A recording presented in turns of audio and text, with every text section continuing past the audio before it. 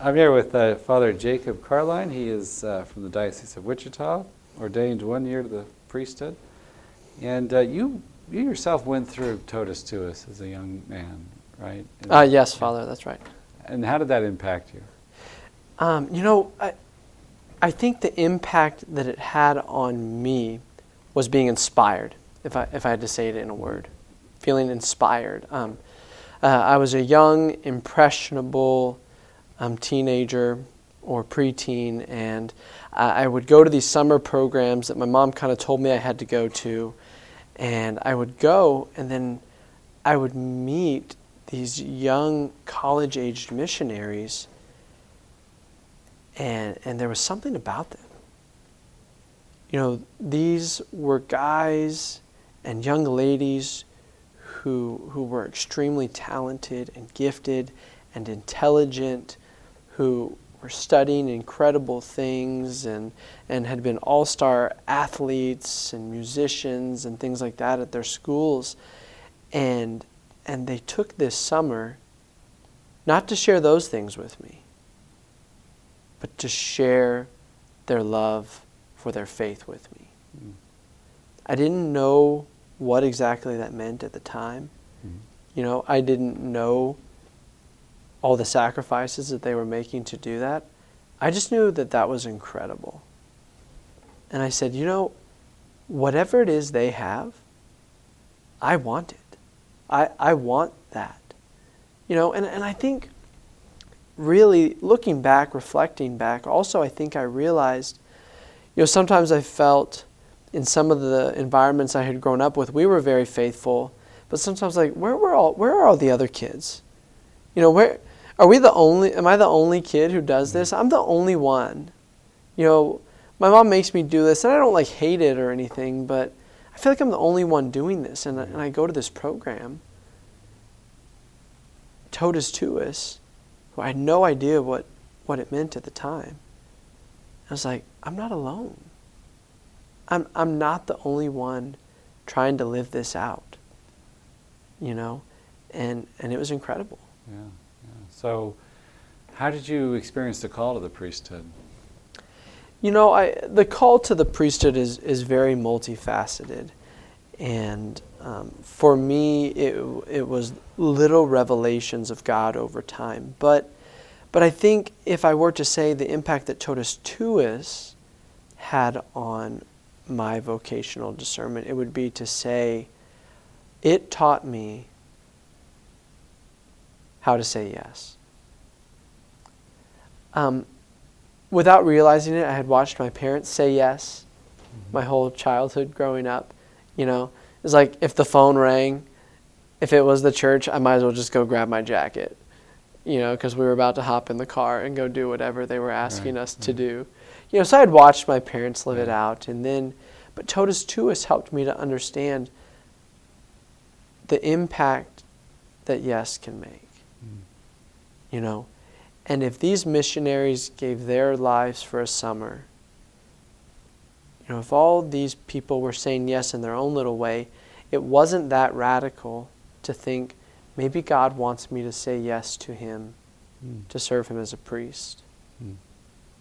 You know, and so I went to the seminary inspired by wanting to say yes to God, to give Him the first chance, not to be an afterthought, not to be, well, if college doesn't work out or if I don't meet the right girl.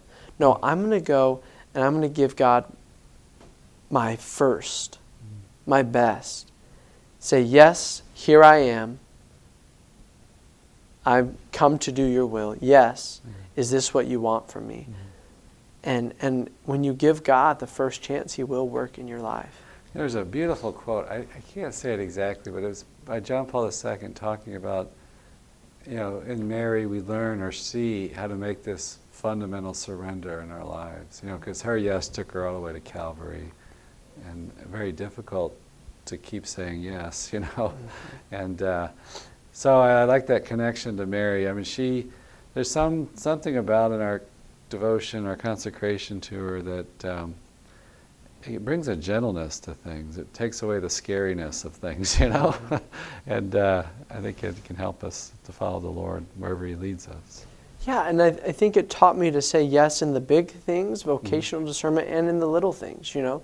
The yes every day when my alarm clock goes off and I don't want to wake up, you know, or the yes every time that, you know I'm going into a meeting with someone and it's going to be a hard meeting, but saying yes to that, you know, the yes to that little extra thing, that little extra mile, you know, that it takes to try to make a difference. And it truly starts to form you into a habit, of saying, well, I'm totally yours, so yeah, I'm going to say yes. Right.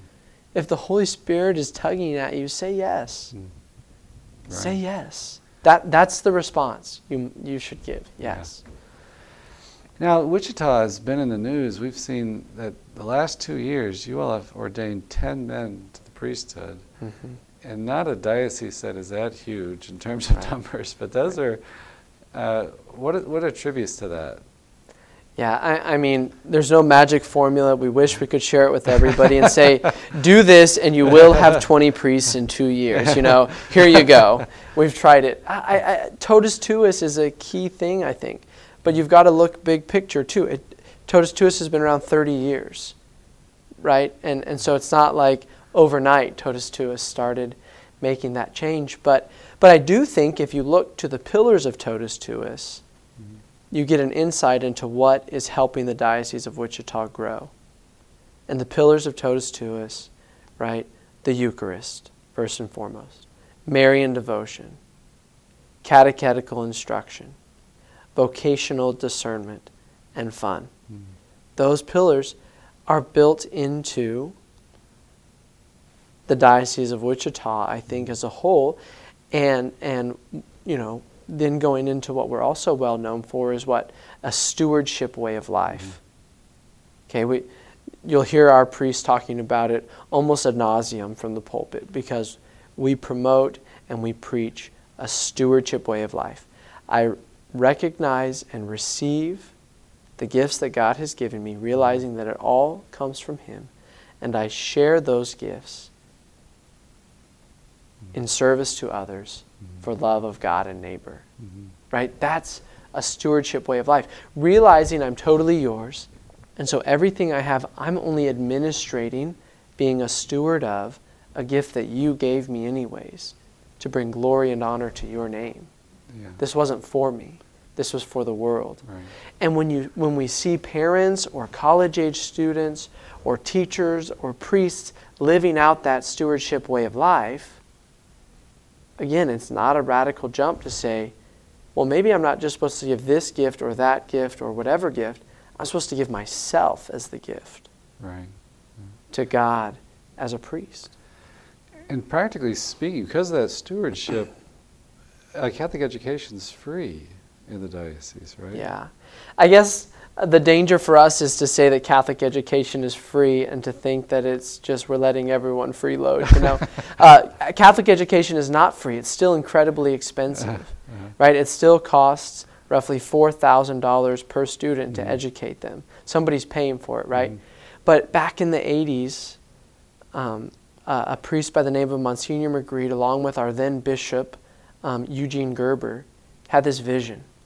If we inspire a people to live out stewardship of time, talent, and treasure, if we can convince them to live that out to a certain degree, we no longer have to charge tuition in our Catholic schools, and we can completely fund it by the tithing that's coming into the parish. That's amazing. And what does that do? It provides for parishes like mine, where I'm assigned, that 85% of our school is low income, below the poverty line. And they're still receiving a well-rounded Catholic education. And now, you know, we're living out in that way what Pope Francis has been calling us to. You know, the church is meant to be a church of the poor, for the poor. You know, and Catholic education is now not a privilege for the few, but it is a gift to be given and shared with as many people as we can. And that's probably helped to foster vocations, right? To make it Catholic education more readily available. Yeah, I think for sure there's always room for growth. There's always room for, I think the Catholic education in general helps to foster healthy vocations in whatever it is. It helps to form faith-filled marriages. It helps people to discern religious life because we have sisters teaching in many of our schools. And it helps people, young men, to discern priestly vocations because we have chaplains in all of our high schools. So those things, a combination of all those things lived out well, it's a great lot of many yeses, I can think from the home that I grew up in with my parents, within a 10-minute drive, I can think of at least 5 perpetual adoration chapels that I can stop by within a 10-minute drive of my parents' house. And that's just off the top of my head right now. Wow. Right? And so that's a place where people are praying for vocations and praying for their vocation. Praying to hear their vocation. And you can't hear God's call if you're not listening.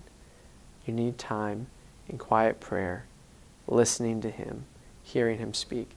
That's key.